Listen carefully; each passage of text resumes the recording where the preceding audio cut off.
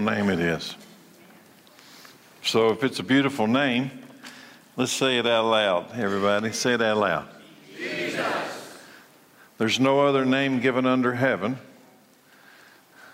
that can save people. That name. Say that name, there's salvation in that name. There's power in that name. There's authority in that name. Satan has to leave at that name. So today we declare the name. Last week we talked about faith. Salvation is faith, being sure and certain, being confident, what? In this name, that He is able to save. He is all sufficient. He is the resurrection. He is the cure to death. The Holy Spirit comes by faith. The sanctifying work of God, that which makes me right with God, that which makes you right with God, is the Holy Spirit. It comes by faith. He comes by faith. The law of Moses couldn't work because, why? We couldn't obey the law. We were lawbreakers. We've had 3 sessions from this wonderful letter from the Apostle Paul called Galatians. The first one was called No Other Gospel. The word gospel means good news, which means there's no other good news. If you reject this good news, I'll hold it up. If you reject this good news, all you got's bad news. The second one was there's one message. Jesus came to save us from the coming darkness. There's a darkness coming. The third session was last week, by faith. And today, the promise. We're just walking slowly through this book called Galatians. God promises something to those who will believe the message of Christ. God promises something to those who will believe the Word of God in this book. In this book we call the Bible. God's Word is His divine bond. It's His covenant. And I can tell you, He always keeps His word. The Bible is God's Word, and it contains God's promises to all who will take Him at His word and actually believe Him. It's called faith. That I get a word from God. That I get a word from God. I got it from this book inside of me. I got a word from God. I believe that word from God to be authoritative. I received it as truth. It's called faith. Believers who believe in the all-sufficient work of God on the cross, revealed by the Word of God, the Bible, will receive the promise. What promise? So I say all that to ask a question. What promise? So let's study together today. Let's open up this glorious Word of God today. Remember, ultimately the book of Galatians reveals the only true and ultimate freedom. I want to frame everything today with this. Ultimately, if you take all of Galatians and melt it down, it reveals there's only one real freedom in life, and it's to be a recipient of this promise. And let me tell you why I say that. How can anybody, I don't care who you are or what your situation is, how can anybody say today they are truly free when knowing out in front of you there is a grave with your name on it? Are you free? Knowing out in front of you there's a grave and your name's on that grave. Now, what if somebody could undo the grave? Well, that's freedom. But if in front of you, if you reject this promise of the resurrection, and out in front of you is this grave, and your name's on it, the only thing that's not on it, is the date of your entry into that tomb. That song we sang earlier, and I ran out of the grave. That's why Christians celebrate. I remember growing up watching probably what most of you did, the Christmas story, the story of Ebenezer Scrooge. And as a little kid, I remember watching that story, and I hated it when that ghost of Christmas future came. Because he's a dark-looking creature, and he had a long, crooked finger. His finger looked like it's that long. It crooked in 7 directions. But all of them pointed toward that tombstone. Ebenezer Scrooge. No one will be free until you can erase your name from that tombstone. It's called the resurrection. I told you last Sunday, the resurrection of the dead cures death 100% of the time. Because if you go into that grave and you've got the resurrection, you come out of that grave. You can do away with this crooked finger. You won't have to worry about it. It's not ours.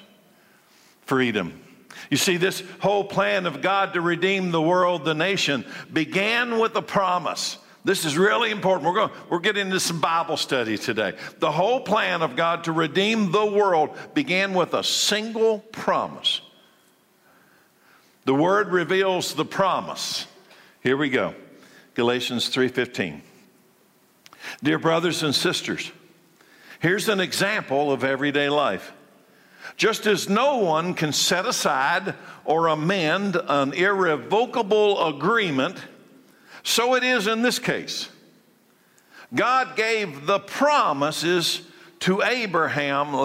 This is foundational. God gave the promises to Abraham. Put that back up here. Put that back up here. Here we go. God gave the promises. Next verse. There we go. God gave the promises to Abraham and his child. Everything begins here. God gave the promises. Everything to redeem the world began with this. God gave the promises to Abraham and his child. Singular. And notice that the scripture doesn't say to his children. That would be plural, right? As if it meant many descendants. Rather, it says to his child. Everything begins with a promise from God to Abraham and his child. And that, of course, means Christ. God made a promise to Abraham. God gave him his word. And you've got a copy of it. Do you know that? You got a copy of the promise God gave to Abraham. God called Abraham into an eternal and irrevocable covenant. God gave Abraham his word. Paul gives an example. He uses this covenant promise as an example of an agreement, a covenant. It is put in place so that the one who puts it in place, it cannot be overturned. It's irrevocable. It is unchangeable. The agreement contains a promise given by the one who writes or originates the covenant, the agreement. So here's where we're going today. God made an agreement with Abraham. God made Abraham an irrevocable promise. And not just Abraham, but did you notice? To Abraham and Abraham's child. Abraham's seed. And I'm going to say it several times. It is specifically singular. God made a promise to Abraham and to Abraham's child or Abraham's seed. It's singular. It's not plural. Everything began with a promise, a covenant, a word from God to Abraham, a single seed, and that single genealogical seed is Christ. It is Jesus. Stay with me. Understand that Jesus, some of you are confused already. Understand that Jesus follows Abraham by some 2,000 years. 2,000 years. And yet the promise that saves us from the grave was God's promise to Abraham through a child. And that child was Jesus. It is irrevocable. God promised that a seed, a child, was coming from Abraham. Singular, not plural. A single child. So let's go back and look at that original irrevocable promise that was to Abraham, revealing the coming of Christ. Let's go back and look at it. So let's back up 2,000 years from the time of Paul writing this letter to the church at Galatia. Let's go back to Abraham. Then the Lord, Genesis 12:7. Then the Lord appeared to Abram and said, I will give this land to your descendants. Now notice that descendants is plural. I will give this land. And as I read it today, I want you to notice there's a consistency. There's always a group of people and there's always a piece of property. They're both there. I'll give this land to your descendants. And Abram built an altar there and dedicated it to the Lord who had appeared to him. All the major English translations use the word descendants. Some of them say the word offspring. But the Hebrew word of that word is seed. And that word is singular. It's not plural. It's singular. The same thing happens again in Genesis 13:15. But the actual Hebrew word in this one is also the same. It is singular. It is a seed. Let's read it. Genesis 13:15. I'm giving all this land. Here's that land again. I'm giving all this land, as far as you can see, to you and your descendants as a permanent possession. God's making this promise to this man named Abraham about a piece of property and a people. Bear in mind, Paul's letter to the Galatians clearly reveals that promised seed to be Jesus. One more. The revelation of this original promise of God to Abraham and the coming Christ. In the next verse, Abraham is very old and he's searching for a wife for Isaac so he won't marry a Canaanite woman. And the promise is revealed again. Genesis 24:7. For the Lord, the God of heaven, who took me from my father's house and my native land, solemnly promised, here it is, solemnly promised to give this land to my descendants. That word in Hebrew is the same word. It's seed. He promised to give me this land to my descendants, to my seed. He will send his angel ahead of you, and he will see to it that you will find a wife there for my son. Again, the Hebrew word is seed. It is singular, and it is not plural. Now listen carefully. That does not mean that the result of the promise was not plural. That's not what it means. That's not what I'm saying. Because Abraham had many children, right? Many descendants. But the power, here's what it does mean. The power of the promise is singular. The power of the seed that's going to make all of this covenant thing work is one. One child. One person. And it's not Isaac. It's not Jacob. They're coming out of Abraham. No, it's Christ. It's singular. Paul writes his letter to the Gentile church in Galatia 2,000 years. 2,000 years after this irrevocable promise of God to Abraham. Also want you to notice that in each of these examples, did you notice something? There is land. The promise always included land and people. Can God keep his promises for that long? There's 2,000 years. There's 2,000 years between Abraham and Christ. Can God keep his promises that long? I'll tell you this. It's been 2,000 years from Christ to now. Can God keep his promises that long? Well, let me give you a hint. His people are back in that land. What does that tell you? Can God keep his irrevocable promise to his people that he made with Abraham? I can tell you this, his people are back in that land today. They've been back in that land for 70 years. They've been back in Jerusalem for 50 years in our generation. We are now 2,000 years on the other side of the Apostle Paul, and let's ask ourselves, can God keep his promise? This promise back to the time of Abraham, can he keep it today? With all that said, let's read this part of Paul's Galatian letter one more time, and I'm going to put it all together. Verse 15. Dear brothers and sisters, here's an example from everyday life. Just as no one can set aside or amend an irrevocable agreement, so it is in this case. God gave the promises. God gave the promises to Abraham and his child. And notice that the scripture doesn't say to his children, as if it meant many descendants. Rather, it says to his child, and that, of course, means Christ. That is what I'm trying to say. The agreement God made with Abraham could not be canceled 430 years later when God gave the law to Moses. God would be breaking the promise. For if the inheritance, I want you to remember this word inheritance. Let's say that word out loud. Inheritance. Let's say it out loud. Inheritance. You're going to want that. For if the inheritance, that's what this promise is about. If the inheritance could have been received by keeping the law, then it would not be the result of accepting God's promise. But God graciously gave it to Abraham as a promise. Do you see it?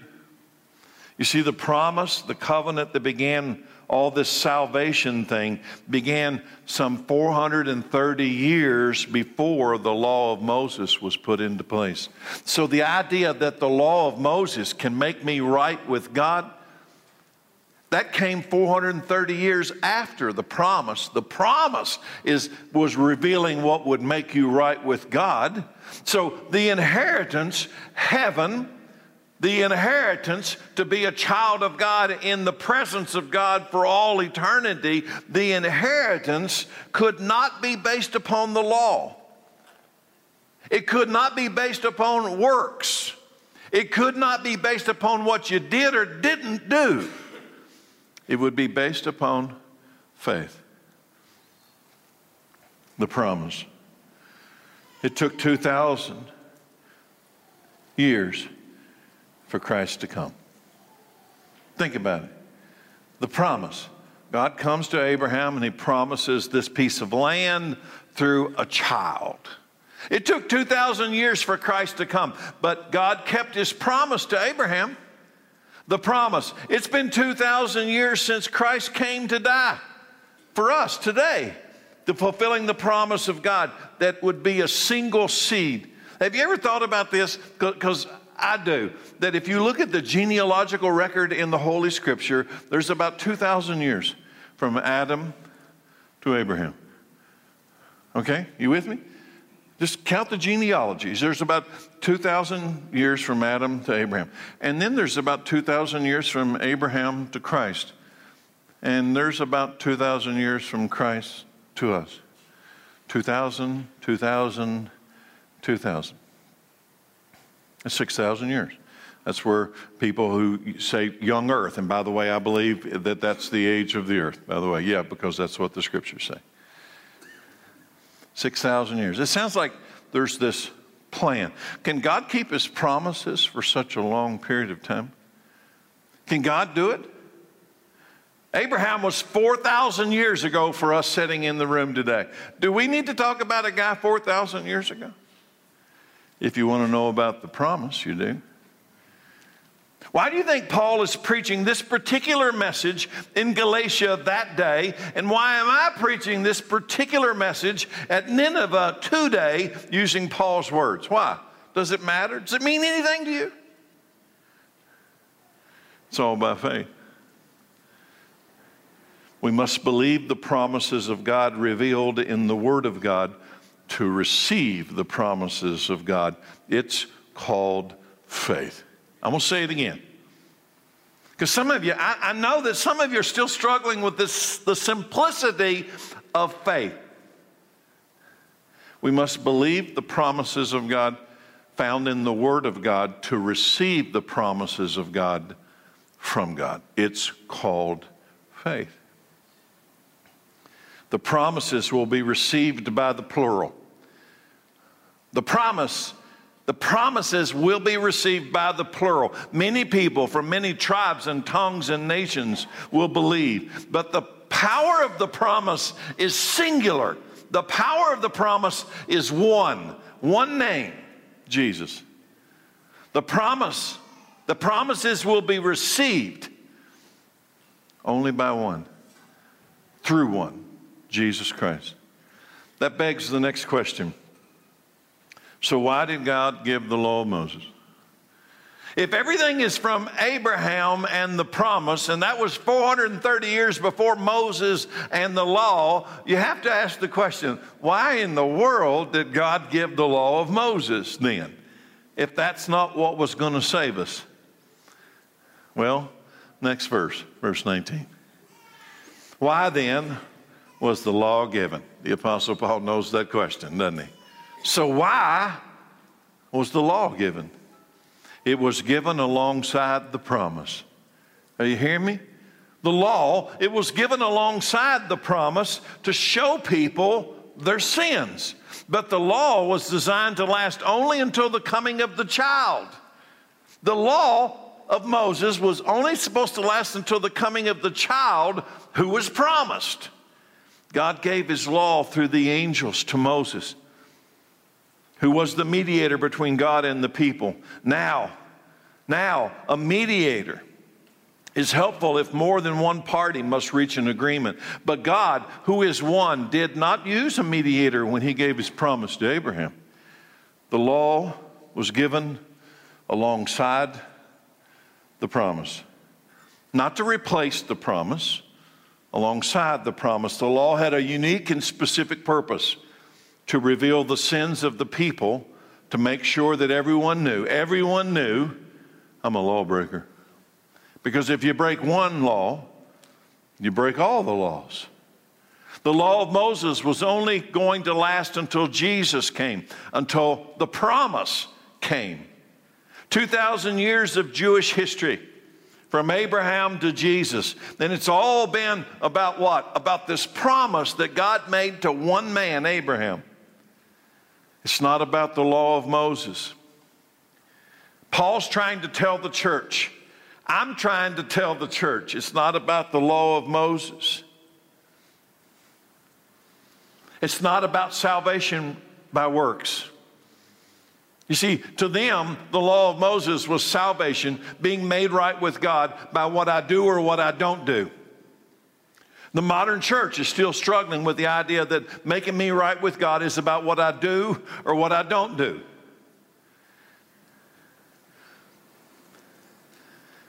It's about the promise of God about a seed that was coming.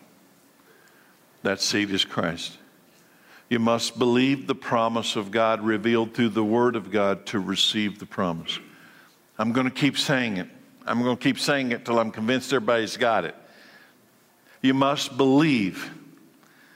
This is where the church is struggling. I'm telling you. I'm watching it. You must believe the promise of God revealed where? On Google? Where? On CNN? You must believe the promise of God revealed through the Word of God to receive the promise of God. It's called faith. Do you see where this first century church was struggling? 1,500 years of Jewish law now changing into faith in the promise of God through one man. The law of Moses revealed the sin of man. The law of Moses revealed the insufficiency of man to fix himself. You can't do it. I can't do it. Nobody can do it. But the promise and the coming cross of Christ revealed the all-sufficient power of God to fulfill His promise to make us His children. And here we are today, 2,000 years on the other side of the cross. 2,000 years on the other side of the irrevocable promise of God. And I'm going to tell you, this promise still stands for those who have faith. Do you know how I know that I can say that with confidence? How can I today stand in front of you and say, this promise 2,000 years after the time of Christ still stands? Two things. I'm going to give you just two examples. Number one, I know that the Holy Spirit of Christ lives inside of me. So that tells me, check mark number one, the promise still stands. Number two, the Jews are back in the land. What did he tell Abraham? I promise this land to your descendants forever. You know, they weren't there for almost 2,000 years. They're there now. In fact, when they first, in 1948, when Israel became a nation after almost 2,000 years of absence, they counted there was like 600,000 to 700,000 Jews living in the land. Now there's 7 million of them living in Israel. That promise for us is 4,000 years ago. Can God keep his promise? So if you wonder, how can I stand here today and so confidently say, this promise is still real? He's still going to fulfill his promise. I'm watching it. I know it personally because I know the Spirit of Christ lives in me. And I'm watching it in the world. What other nation can do what that nation has done unless it's part of a promise of God? The Holy Spirit, the Spirit of Christ, is the all-sufficient power of God in our time. You cannot and will not receive the Holy Spirit, the Spirit of Christ, by obeying the law. You cannot and you will not receive the Holy Spirit by living to be a good neighbor, by mowing your neighbor's yard when it gets too high and he's not feeling good. You will not receive the Holy Spirit by working on the site-based council at school and recycling every other week.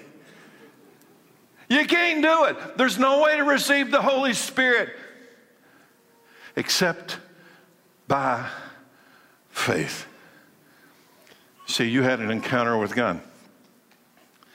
See, the thing about Abraham is he didn't have a mediator. God came to Abraham directly. God came to Moses directly. So people today say, well, if God would come to me directly, then I'd believe him. When you have an encounter with this book, you have, whether you like it or not, you have encountered God and you received a word from God. And if you accept that word from God as authoritative and as his word, and you believe that word and you receive that word and you live under the power and authority of that word, it's called faith. It's called faith.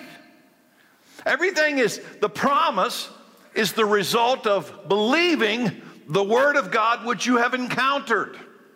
It's called faith. And I'm going to tell you, that's when you receive the Holy Spirit. By faith. I've confessed the name of Christ. How did I know to confess the name of Christ? It was in God's word.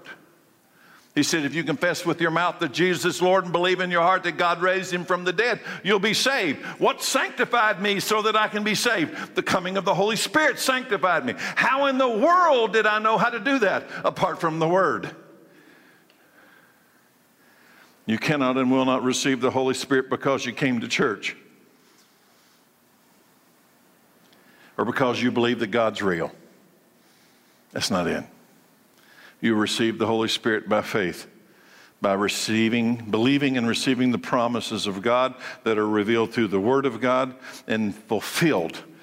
That God's promises have been fulfilled by the all-sufficient cross of Christ. Did you? Let's pause in the service for a moment and ask everybody a question. Did you receive the Holy Spirit? Have you? Will you? Are you sure? I said it last week. I'll say it again. Can anybody in this room imagine that the Holy Spirit lives inside of you and you don't know it?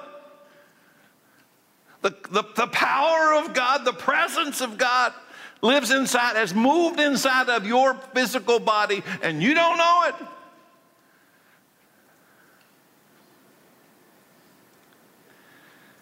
Do you want to be free? Like really free? Never have to worry about that grave at the end with your name and a date on it. Because even if they put you in a box and put that box in the ground, you're coming out. You're coming out. You want to be free? there's a promise. Stay with me. There's a promise. You remember when I asked you earlier how you can be truly free when there's a deep, dark grave out in front of you? I got to take it a step further. How can anybody, I don't care if you're a billionaire, say that you're free if in front of you there's a dark grave, your name's on it, and on the other side of that grave is hell? Or maybe you say, well, I don't believe in hell. I don't care whether you believe in hell or not. It's real. You know, Jesus talked more about hell than he did heaven. So if I got a chance to believe you because you don't believe in hell, or believe Jesus because he came from heaven and told us about hell, I'm choosing Jesus because you can't save me. So how can anybody be free knowing there's a grave and there's hell, unless you accept the fact that there was a promise made to free you from both? Here we go. Let's go to verse 21. Is there a conflict then between God's law, the law of Moses, and God's promise? What God gave to Abraham and what God gave to Moses. There's 430 years between the two. Is there a conflict? Absolutely not. If the law could give us new life, we could be made right with God by obeying the law, right? But the scriptures, I want you to notice, look at, where's the authority? But the scriptures. You want authority? It's in the scriptures. The scriptures declare that we are all prisoners of sin. So we receive God's promise of freedom. Okay, how do I get this freedom from the grave, from sin and death and hell? We receive God's promise of freedom only by believing in Jesus Christ. That's it. That's it. Do you see the absolute authority of scriptures? You know what the scriptures declare? We are all prisoners of sin. And unless somebody comes and takes off these chains, unless somebody can set me free, that grave and my name on that grave and the hell on the other side of that grave, it's mine. Unless somebody can come break those chains. How would you know about the promises of God without the scriptures? How would you know anything about anything without the scriptures? And yet I'm watching. Listen to me, church, because it's here too. How do you know anything about the promise of God without the scriptures? How do you know about how to be made right with God without the scriptures? How do you know who Jesus is without the scriptures? How do you know what hell is without the scriptures? How do you know what heaven is without the scriptures? And yet I am watching the American church forsake the absolute authority of scriptures, abandoning the only truth that can set you free from sin and death. It's happening in our generation. I'm watching it. I don't know how to make it any more clear than this. This is my best effort to reveal the power of God's promise to redeem us and set us free. No longer prisoners of sin and death. Who would turn this down? Who would turn down the idea that the grave is undone? That hell has been vanquished? Who would turn this down? Do you know the answer? Who would reject this promise that God, through Abraham, was going to create a supernatural race of people called the children of God? It'd be supernatural because we can't do it, so it had to be him do it. Who would turn it down? You know the answer. You don't believe it. And hell will be filled with unbelievers. Let's read this one verse again. So let's do something. I'm going to ask you, do you believe this, and are you sure? The scriptures declare it. Do you believe it? Here we go. I'm going to read verse 22. Galatians 3:22. But the scriptures declare, I'm going to hold them up because I think I ought to. The scriptures declare that we are prisoners of sin. Let's stop there. You believe that? No, I'm a pretty good guy. I'm a pretty good guy. What's pretty good mean? So we receive, the scriptures had declared we're all prisoners of sin. So we receive God's promise of freedom from this prisoner of sin thing only by believing in Jesus Christ. I'm going to ask you again, who in the world would turn that down? You don't believe what the scriptures reveal. Rejecting the word of God, listen, rejecting the word of God, what I just read, is the same thing as rejecting the promises of God revealed through that word. Do you see the absolute authority of Scripture? This book we call the Bible? And yet I watch people every day. I meet with people almost daily who want to go in and pick one verse and say, well, we're saved by grace through faith, that no man would boast, but they reject the verse that follows in the next paragraph. As if somehow or another I can just take what I want and go in and kind of like shopping. I like two of those and one of these. Do you see the absolute authority of Scripture, this book we call the Bible? The Apostle Paul's letter is clear. The way of faith is life. The way of faith is eternal life. But you must believe the message to receive the promise. Which means you believe all of it. You can't just pick part of it. Verse 23. Before the way of faith. Before faith became the way to make us right with God. Before the way of faith in Christ was available to us, we were placed under guard by the law.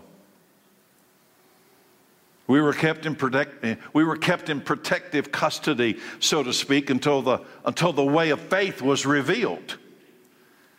Let me put it another way. The law was our guardian until Christ came. It protected us until we could be made right with God. How? Through faith.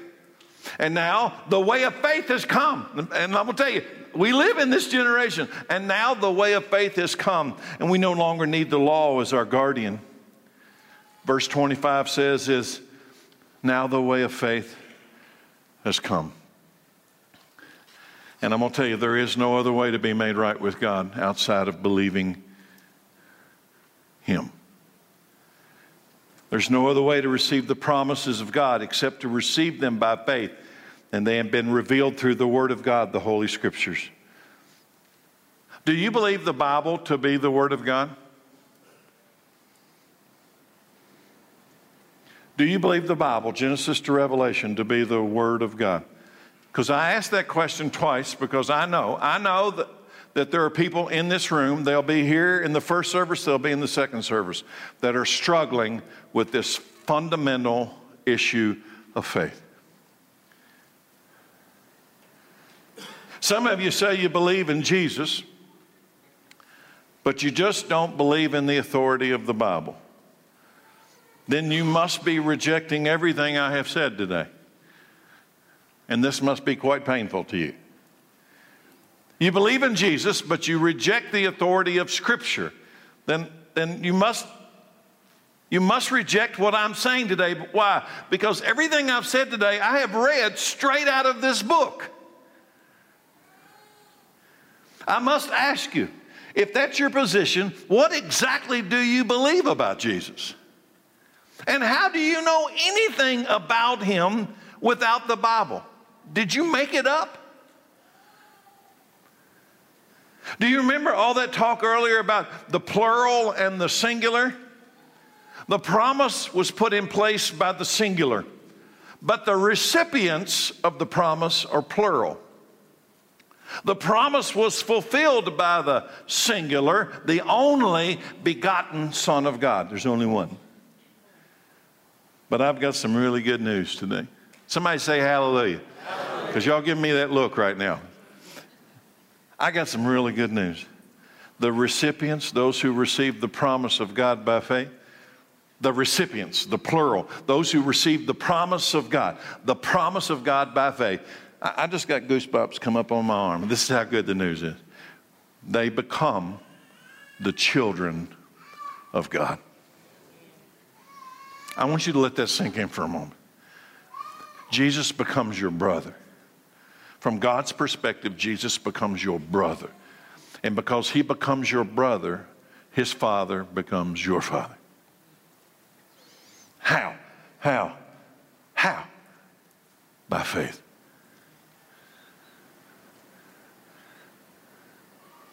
By faith. Whew. Somebody tell me something that's bigger than this. Who could turn this down? You could be a child of God. Verse 26. I'm just going straight through this third chapter. I'm not jumping around. I'm just going straight through it. For you are all children of God. For you, he's assuming you're a believer, you are all children of God through faith in Christ Jesus. Not stepchildren, children of God. Full rights of sonship. Full rights as daughtership, if that's a word. Full rights. You're all children of God through faith in Christ Jesus. And all who have been united with Christ in baptism. Don't read over it. All who have been united with Christ in baptism have put on the character of Christ. Like putting on new clothes. There's no longer Jew or Gentile, slave or free, male or female. For you are all one in Christ Jesus. For now that you belong to Christ, you are the true children of Abraham. You are his heirs, and God's promise to Abraham belongs to you. And I'm going to tell you, that means the inheritance that God promised Abraham is yours if you're a child of God. The adoption into the family of God is not by faith in Abraham. It's not by faith in Isaac or Jacob. It is only by faith in Christ. Faith in Christ opens up the covenant promises of God to you personally. You join the plural. Verse 27 brings up a sore point with me. Verse 27 brings up something I'll admit I don't understand when people respond in a certain way. Here's verse 27. I'll read it again. All who have been united with Christ in baptism have put on the character of Christ like putting on new clothes. Now, I'm going to tell you, I did not write that. I believe the Apostle Paul wrote that under the power of the Holy Spirit. All who have been united with Christ through baptism have put on the character of Christ like putting on new clothes. And yet, you know what I hear? Almost weekly, do I have to be baptized? I'm like, why are you asking me this question? Can you read?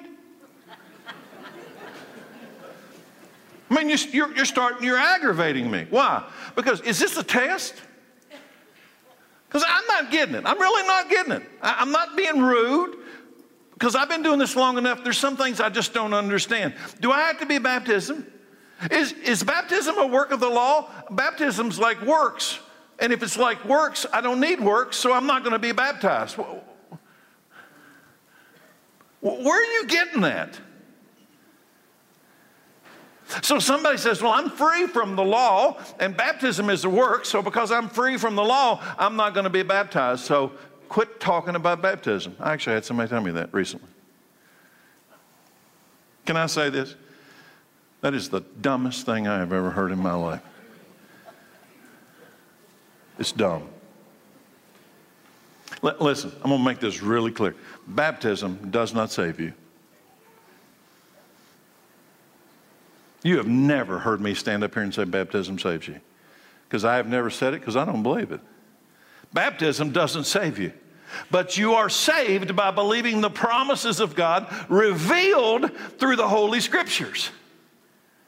And this Holy Scripture that I just read reveals that you should be baptized. We've been united with Christ in baptism. Baptism is putting on Christ, to be clothed with Christ, to follow him into his death and his burial and resurrection. It's like taking on his righteous garment and covering my unrighteousness. From God's perspective, that's baptism. And yet you think, well, why? Why not?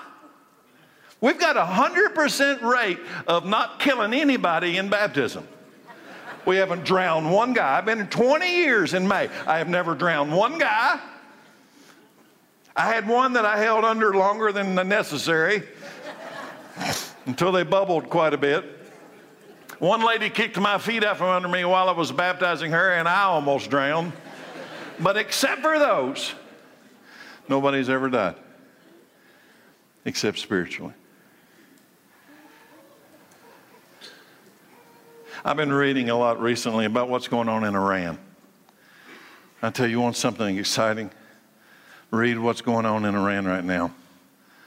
All these Muslims are converting to Christ. There's an underground church movement in Iran that just makes me want to cry.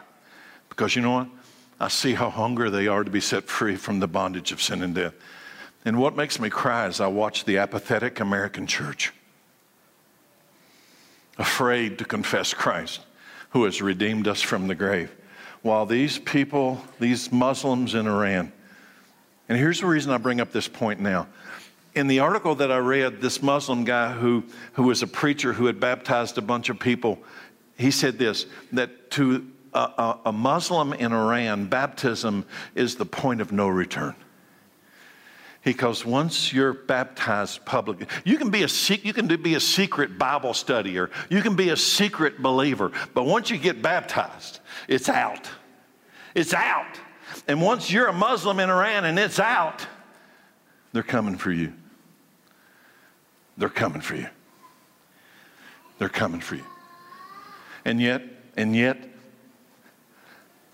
thousands of people are being baptized in Iran.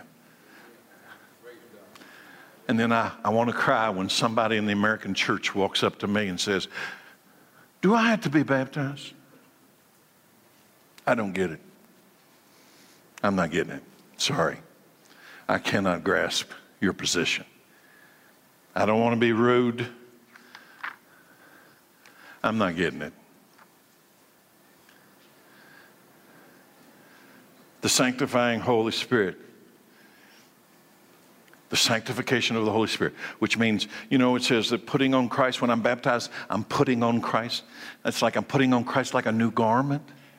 The sanctifying work of the Holy Spirit is Christ covering me. That's what's making me right with God.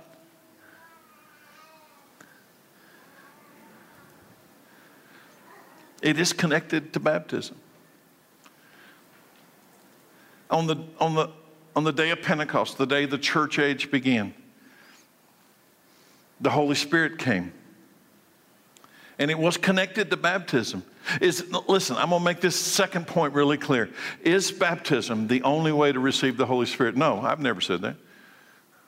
Jesus breathed on them after the resurrection. They received the Holy Spirit. So if Jesus wants to come and breathe on you and give you the Holy Spirit, I say hallelujah. The Apostle Peter laid his hand and prayed on some people, and they received the Holy Spirit. But I'm going to tell you, there is a promise of God. There is a promise. Are you hearing me? There is a promise of God in the Holy Scripture that connects baptism to the coming and the sanctification of the Holy Spirit. Can you read? It's in here. On that day, on the day of Pentecost, the Apostle Peter stood up full of the Holy Spirit, and he preached a promise of God through the all-sufficient cross of Christ. And look at what happened. Acts chapter 2, verse 37. Peter's words pierced their hearts, and they said to him and to the other apostles, "Brothers, what should we do?" Peter preached Christ crucified to a bunch of Jews who knew nothing except salvation by works, the law of Moses. And now he preaches the all-sufficient cross of Christ. You won't be saved, made right with God by obeying the law. You must come by faith in Christ. He preaches it, and what do they say? What do we do? So how did Peter answer? I'll tell you what, you ought to memorize what he answered. So when somebody asks you what to do, here's what he said: repent. Each of you must repent of your sins. Each of you must repent of your sins and turn to God and be baptized in the name of Jesus Christ to show that you have received forgiveness of your sins. Then you will receive the gift of the Holy Spirit. This promise doesn't come from me. This promise doesn't come from Peter. This promise is to you and to your children and even to the, are you ready for this? Gentiles. That's us. This promise is to you, your children, and even to the Gentiles, and to all who have been called by the Lord our God. The promise, you must believe it to receive it. So let me ask you a question. Everybody, you ready? And I'll wrap this up. Did you repent? Each of you must repent and turn to God. Did you repent?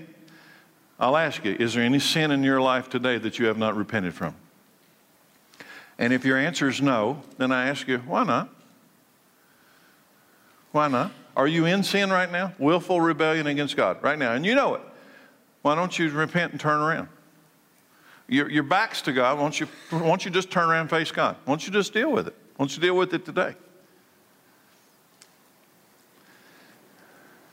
Some of you would say, because I don't want to. Why not? Have you been baptized? The promise, you must believe it to receive it. To receive the promise is to receive the one who made the promise. To reject the promise is to call the one that made the promise a liar. We receive the very presence of Christ and the power of the Holy Spirit in our lives in the person of the Holy Spirit. Have you received the Holy Spirit? Will you receive the Holy Spirit? If not, why not? By faith. It's only by faith we receive the promise of God as revealed through the Word of God. One last thing. God has given us His Word. He made a promise, and He always keeps His Word. What's at stake here anyway? Everything. There's a dark grave out in front of you. It's got your name on it. On the other side of that grave is hell. Is it still there? Have you dealt with the grave issue? How much time do you have to deal with the grave issue? See, I believe that the grave issue in my life has been dealt with. I have brought the grave under the authority of Christ. The resurrection belongs to me by faith in Jesus Christ. So let's just say that's you too. What do we do while we wait for the promised resurrection? What do we wait while we wait for the coming of Christ? What we have right now. What do we have right now while we wait? What we have right now is the promise. This is sufficient. What we have right now is the promise, and we know that He always keeps His word. We've got the promise. He is not going to leave you. He is not going to forsake you. If you get in a mess, He's still there. If things around you go nuts, He has not abandoned you. His promise is true. He's going to keep His word. And on the last day, whether you're standing up or whether you're in a box in the ground, He will raise you into His glory, He promised. One last scripture, verse 28.